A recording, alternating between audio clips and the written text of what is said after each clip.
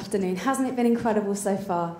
Just spending time together. It's been brilliant. Well, thank you for having me. My name is Laura. As was mentioned before, I live in Birmingham with my husband, Andy, who is the youth pastor in our church, and with my Labradoodle, Archie. I'm a big fan of dogs. And I get to be with you guys this afternoon, which is such an honour. And I'm going to be just sharing with you guys for a couple of minutes around the theme that we're looking at this afternoon, the greatest story. Now, as was mentioned, my job is that I work for a charity called Youth for Christ. And as a part of that, I go around the country and I get to speak at different things every so often. And so I'm a big fan of stories. Stories are really important to me. I'm always looking for a good story. And thankfully, I'm the kind of person that embarrasses myself enough to provide myself with some really good material for stories. So you'll be hearing a little bit of that this evening and this afternoon, sorry, as we kind of spend time together.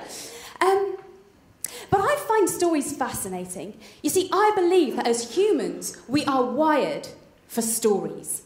I believe that we are wired to hear and see stories. You see, when you hear a piece of information as a person, when you hear a story, your brain comes to life in the way that no other thing does. You see, if you're listening to like a presentation or an explanation of something, your brain will kind of process it. But if you hear a story, your brain explodes with life. It's almost as if we are designed to hear stories. And what happens is within this, chemicals are released in our brains. And the first chemical that is released in our brains is called cortisol. And this, when this is released, it makes you stop and it makes you pay attention. It's the same chemical that is released when you're kind of in danger, but it's telling you, you need to pay attention to this. This is important. It's as if we're designed to listen. The second chemical that is released is called dopamine. And this chemical is an interesting one. It's a happy hormone. It makes you feel joy. And so when you hear a story, you're filled with a sense of enjoyment. And there's something that makes you want to hear it. And not only that, when you hear a story, but when you tell a story, that same chemical is released. It's like when a story is told, a connection is made. And then there's a third chemical, and this one is really interesting. It's a chemical called oxytocin. And that chemical is about empathy, about understanding. You hear a story, and what happens is you begin to put yourself in that story. You feel for the person in the story. It's almost like you hear a story and are called to join in. Isn't that amazing? And I wonder whether we are wired for stories for a reason and a purpose. I wonder whether actually we are wired for the greatest story. If there were one story that we were designed to hear, the greatest story. And I wonder whether this Christmas we could entertain the idea that this might be the Christmas story. And I believe there's a picture that's going to come up of the Christmas story. Now, maybe when I say the greatest story, this is what you think of, and you think, it's a bit of an anticlimax, actually. I was kind of hoping you were going to say Star Wars. But maybe when you think of this, you think, well, it doesn't feel like the greatest story to me, Christmas, actually. It seems a little bit much. And if you're sitting here thinking, we're talking about Christmas story being the greatest story, and actually you're a little underwhelmed by that, I wonder whether we've got the right end of the stick when we're hearing the story. You see, I believe that people know what stories do to us. Marketing companies know the effects that stories have, and so stories have been used. They have been used to sell us things. They've been used to manipulate us. They've been used to fuel propaganda. You could even use the term fake news. That there's stuff that we've been sold through stories which has just ended in anticlimax. But I believe that if we truly understood the greatest story, there will be something of awe in that, not a sense of fake. Let me tell you a story. A few years ago, I went on holiday with some friends of mine to Gran Canaria. Now, there were about 7 of us in the group, and we all worked for a church. It was a very calm and respectable sort of holiday. And we went, and we decided that we were going to do 2 trips on this holiday. One had to be a water park, because I love water parks. And the other one, we wanted a kind of relaxing boat ride. And so we sent some of the boys of the group out to go and negotiate and cut a deal for us with some of the guys who were kind of doing the tourism in the area. And these guys went out. And they came back with two-day tickets. First of all, to the water park, which, of course, we were all thrilled about. And then this incredible boat trip. And it was towards the end of the week, so we were really excited because we were looking forward to this boat trip. And what they had been described was that we were going to go on this boat, and there's like a jacuzzi on the boat, and a lot of us were in couples, so it's all very nice for us. And we would drink Prosecco, and there was live music, and we would go, and we would then dock on a beach somewhere and have a barbecue, and then we'd travel back at sunset right down my street. So I thought, brilliant, and we were all so excited. And there were moments, I don't know whether you've had this, where we were lying there going, oh, I can't wait till Thursday, it's going to be incredible. So we were so excited. And we got there, and we got there on the Thursday and began to look around. At which point, something didn't sit right with me. I looked at the other people going on this boat trip, and I began to become suspicious. We went up to the boat, and rather than the boat looking like the one you just saw, the boat actually looked much more like this. And for those of you who are happy to read between the lines, most of the people going on this boat were between the ages of 18 and 30, and we played some games on that boat, and they were not games that I would play with my youth group. And by the end of the day, my eyes stung, partly through what I witnessed, but also because part of the way through the afternoon, they'd had a foam party. And to save costs, instead of using actual foam, they just used fairy liquid. And so we have been pelted in the face with fairy liquid. Our eyes stung, they were blurry, the floor of the ship was an absolute hazard. People were falling all over the place. Fair to say, it was not my favourite day. But do you know, that day I've been inspecting the incredible and I have been sold the fake. And I wonder how often with Christmas, there's so much build-up, so much expectation that we expect the incredible, even of God. But so often what we're sold is the fake. And so I want to spend a few minutes with you guys just looking through the Christmas story. You see, I believe that Christmas is about so much more than it has become.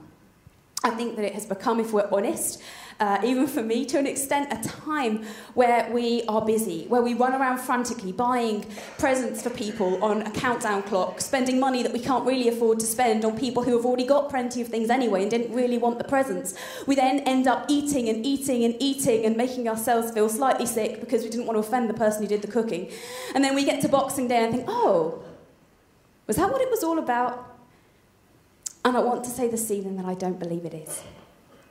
You see, I believe that this is the greatest story. And I want to spend a few minutes retelling the greatest story. And I want to kind of put a little subheading on this to say, do you know, this story is so great that it goes beyond the universe. It is broader than the universe, and it extends longer than time itself and eternity. And I personally, as a human, do not feel capable of recounting the epicness of this story. And so I'm just going to try and give us a glimpse this afternoon as we share together. And so, like every good story, it has a beginning, a middle, and an end. And so I want to begin at the beginning of the story. Unsurprisingly, there was a passage that you'll have heard just a second ago as the readings came up from 1 John. And I'd love to just spend a couple of minutes rereading this. You see, when we look at the Christmas story, we remember that picture of the Nativity. What we actually see is a glimpse of the middle of the story. So I want to take us right back to the beginning. Now, when we read this passage in John, it talks about the Word. And actually, the Word is Jesus. Jesus before he was a baby. And so that is what we're reading when we talk about the Word. So this is from John chapter 1. In the beginning, the Word, Jesus, already existed. The Word was with God, and the Word was God. He existed in the beginning with God. God created everything through him, and nothing was created except through him. The Word gave life to everything that was created, and his life brought light to everyone. The light shines in the darkness, and the darkness can never extinguish it. The one who is the true light, who gives light to everyone, was coming into the world. He came into the very world he created, but the world did not recognize him. He came to his own people, but they did not recognize him, and they rejected him. But to all who believed in him and accepted him, he gave the right to become children of God. You see, we look at the Nativity story, and actually, this story begins even before our beginning. It is wider and deeper and more epic than we can possibly imagine, than our brains can really even contain. If you think back right before even the beginning of our time, God, Jesus, the Holy Spirit exists in this limitless expanse. And because God is a God of love, he decides to create, but he knows what he wants to create won't exist. It can't exist in that limitless expanse. It's too much for us. And so he creates a kind of greenhouse where we can be housed safely. And the universe is breathed into existence. And we, as humanity, are created. And the interesting thing about humanity is that I think we have somehow gotten used to existing apart from God. You see, humanity really only makes sense in partnership with God. Humanity was created to be so intimate with God that the two things can't be separated. Forgive me, but if you think about Nesquik cereal, so you've got a bowl of Nesquik, and it's chocolate powder, and it's milk. And if you take one of those two things away, it's no longer Nesquik cereal. That was what it was with humanity and God. We were so designed to be in relationship with God that our humanity only fully makes sense in relationship with him. And yet we look around at our creation, and we thought, do you know, we can do this without you. And so humanity takes a step away from God. That relationship becomes broken, the world breaks in response, and ever since then we've been trying to make sense of our humanity, watch the world fray at the edges, and I don't know whether you get a sense of the truth of that when you look around at the hurt and the pain in our world, that something isn't quite as it should be. And Jesus, the Word, who breathed everything into existence. Through him, everything was created, knew that there will be a point in time when he would have to enter into that greenhouse and begin to put things right. Do you know, it's incredible. If you're not familiar with church, God really wanted us to know about Jesus coming to earth. In the Bible, there are these things called prophecies, where God tells people bits of information before they happen. And in the Bible, there are over 300 prophecies, hundreds of years before Jesus even came to the earth, to tell us where Jesus would be born, where he would grow up, what he would do, even how he would die. Jesus did not want us to miss a thing. God did not want us to miss this sign. Why? Because it's epic and we only make sense, our existence only makes sense in relationship with him, and yet we missed it. How did we do that? Let me tell you a story.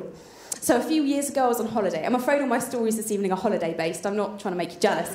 A few years ago, I went on holiday, and I love a bit of an adventure. That's who I am. I really love a bit of an adventure. So me and my husband, we decided that we were going to do something really cool. We thought, let's go walking with lions.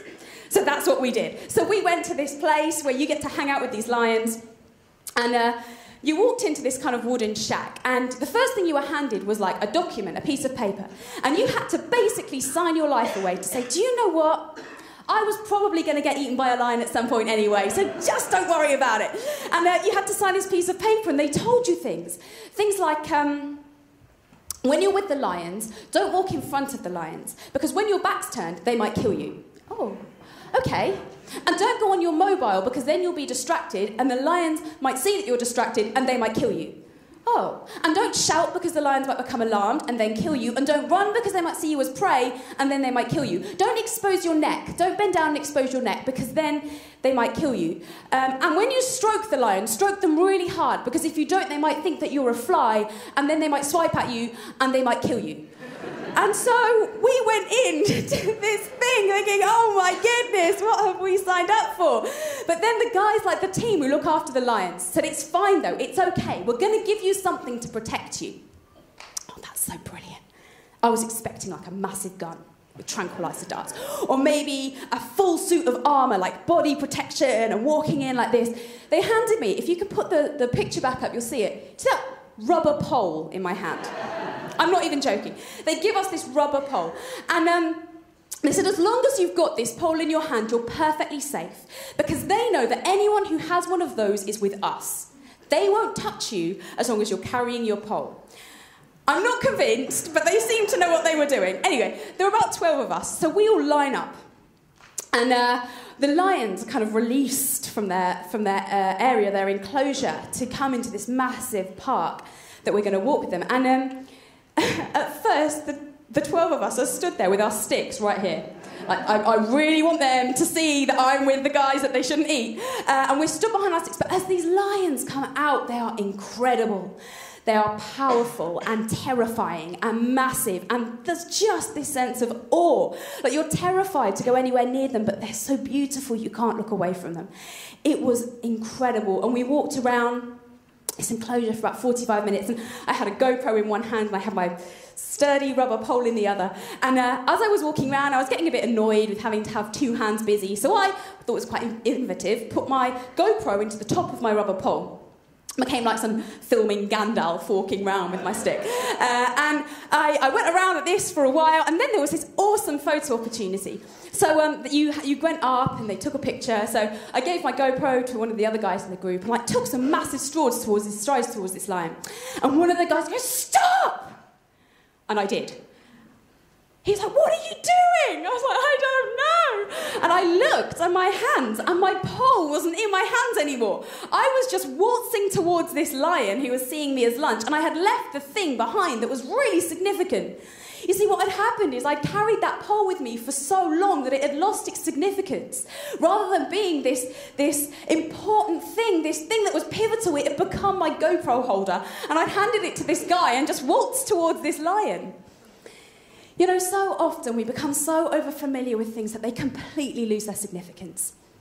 And you know, at Christmas, this is something that so often happens with the story of Jesus. The beginning of the story is epic, but the middle is astounding. There is so much detail in the birth of Jesus and the narrative of Jesus, and there's so much that we miss. And we don't have time, unless I was going to take you through till Monday morning, which I don't think you'd appreciate, for me to unpack so much of the richness of the birth of Jesus, so much of what is in there. But I would love to just share something of that with you, something of the middle. And so I'm going to read now a little passage that already came up this evening and we already heard a little bit of. But this is a reading from Luke chapter 2. It says this. At that time, the Roman Emperor Augustus decreed that a census should be taken throughout the Roman Empire. This was the first census taken while Quirinius was governor of Syria. All returned to their own ancestral towns to register for the census, and because Joseph was a descendant of King David, he had to go to Bethlehem in Judea, David's ancient home. He travelled there from the village of Nazareth in Galilee, and he took with him Mary, his fiancée, who was now obviously pregnant. And while they were there, the time came for her baby to be born. She gave birth to her first child, a son. She wrapped him snugly in swaddling cloths and laid him in a manger, because there was no lodging available for them. There's real significance in the story of Jesus and his birth. And if nothing else, I would really encourage you to go away and look into some of this for yourself, just some of the beauty of the story. But I would love to tell you one piece. It said in that passage that Jesus was born in Bethlehem, which is true. You'll be relieved to know.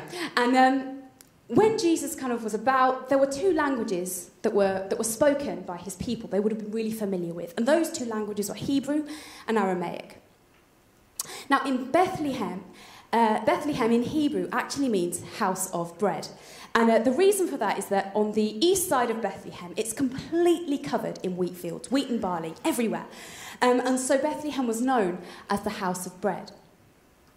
But where there is wheat and barley and crops, there are often animals. And so there were loads and loads of sheep that were kept around Bethlehem as well. So on the northwest side of Bethlehem, there were just sheep, fields of sheep and of livestock.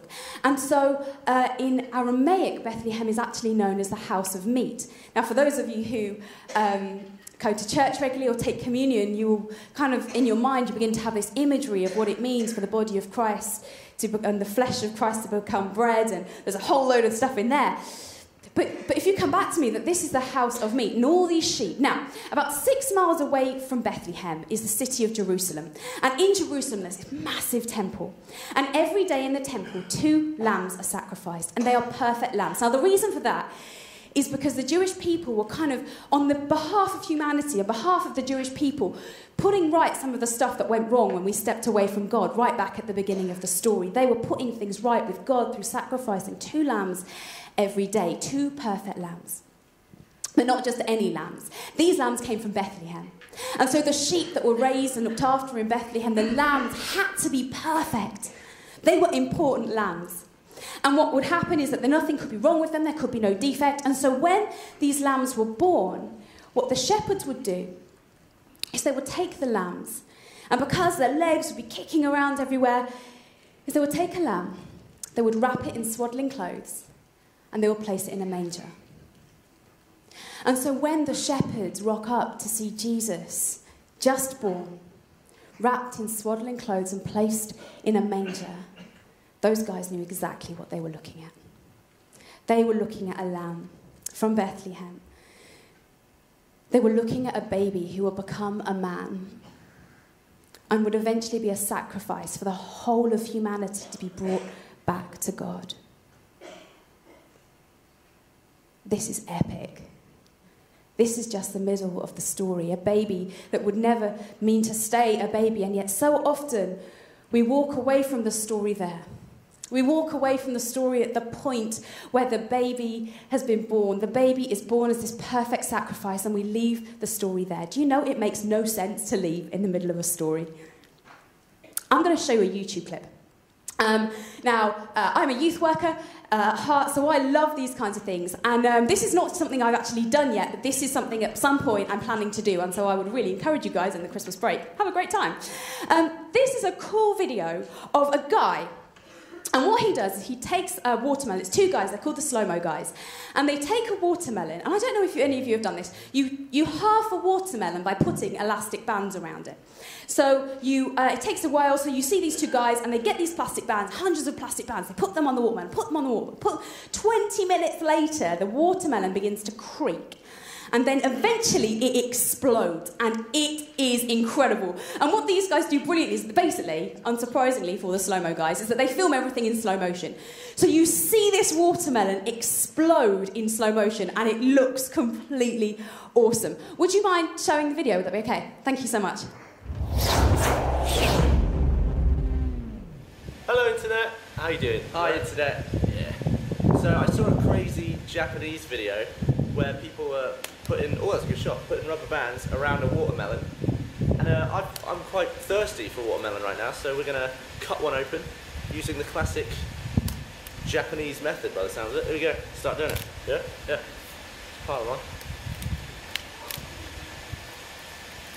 This might take a while. Could it take some time?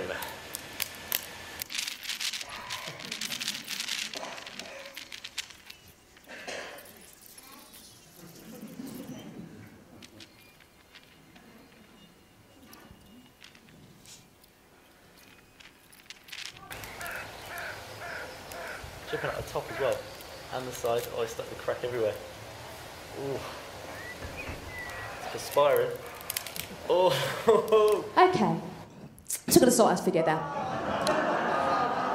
Who walks away partway through a story? It makes no sense. You feel irritated, there's a sense of unfinished business, you're really annoyed, but yet I'm really not showing the end, every Christmas, you can Google it at home, go on YouTube, every Christmas this is what we do. We get partway through a story just before the most important piece, and then we walk away and we leave it there and we wonder why we feel unsatisfied. Do you know the story isn't over? You know, Jesus grew up to be a man. He died to put things right, to put God's story right, to put God's story right with humanity, but to put our personal stories right with God as well. And so to leave that baby lying in a manger makes no sense at all. Do you know, I believe that tonight, this afternoon, God wants to invite you into his bigger story. I think for some of us here, it may well be that we have been to church for years, and this is like our 117th Christmas. Obviously not literally. Well, maybe some of you, I don't know. But for some of us, we've had so many Christmases, and this is just another Christmas where we're buying more presents, doing more stuff, being busy. And do you know, to you, I want to say, why don't you take some time this Christmas to rediscover something about the wonder and the epicness of the greatest story. But for some of us, here. It may be our first time in church. It may be that we've been to church for a while, but we've never really seriously considered what God's greatest story looks like. The story of humanity, the story of bringing everything back round to all that it was created to be. And I don't know if you watch the news or you watch something like Big Planet and you sit there and something deep inside of you knows that this is not how things were meant to be. I want to say to you that the story is not over yet. That actually God is inviting us into his story. That he's saying to you, do you know what? I have written the end of the story, but the story is not over. You have a part to play. And the incredible thing is that as we step into God's story, our own stories are transformed. And it's a big thing saying, I want to be a part of God's story. I want a relationship with God. I want things to be put right. I want to know what it means to be truly human again. It's a huge deal saying that, because what happens is we lay down our own story and say, God, it's yours. I'm so sorry for where I stepped away from you and done things that I didn't understand the significance of, but I'm laying my story down and I want to be a part of your story. And what I want to say to you is that it doesn't mean that your story will become a fairy tale. If I'm really honest with you, I've had a pretty tough week. And do you know, in all of the darkest moments, it's okay. Because I know that my story is contributing to God's bigger story. And even in the hardest moments of my story, I know that God is pulling it round, pulling everything back round to be a part of the story that he is writing for humanity.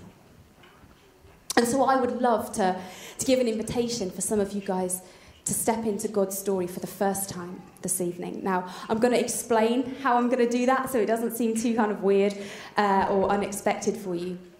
So in a second, not now, but in a moment, I'm going to ask everybody to close their eyes. So we are as private in a massive room full of people as we can be. And I'm going to say a prayer. And if you would like to step into a relationship with God for the first time, to say, yes, I want to lay down my story.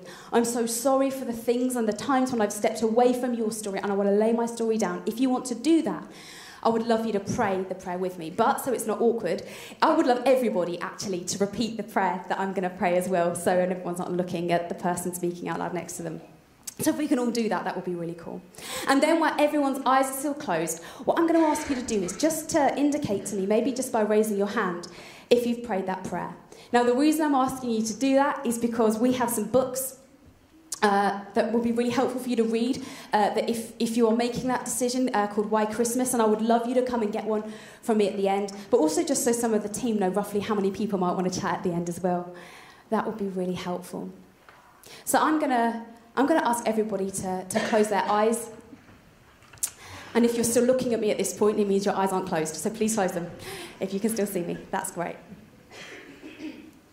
And I'm just going to pray. I'm going to pray a line at a time, and I would love it if you would pray after me. Heavenly Father, I thank you for the greatest story. Thank you that you want to put this story right. Thank you that you sent your Son to this earth to restore humanity to all that it was meant to be.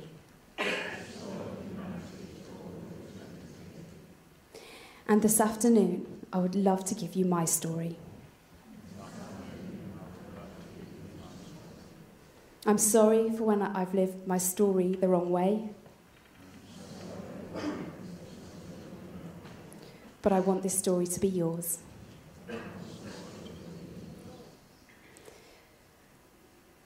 Help me to step into a relationship with you.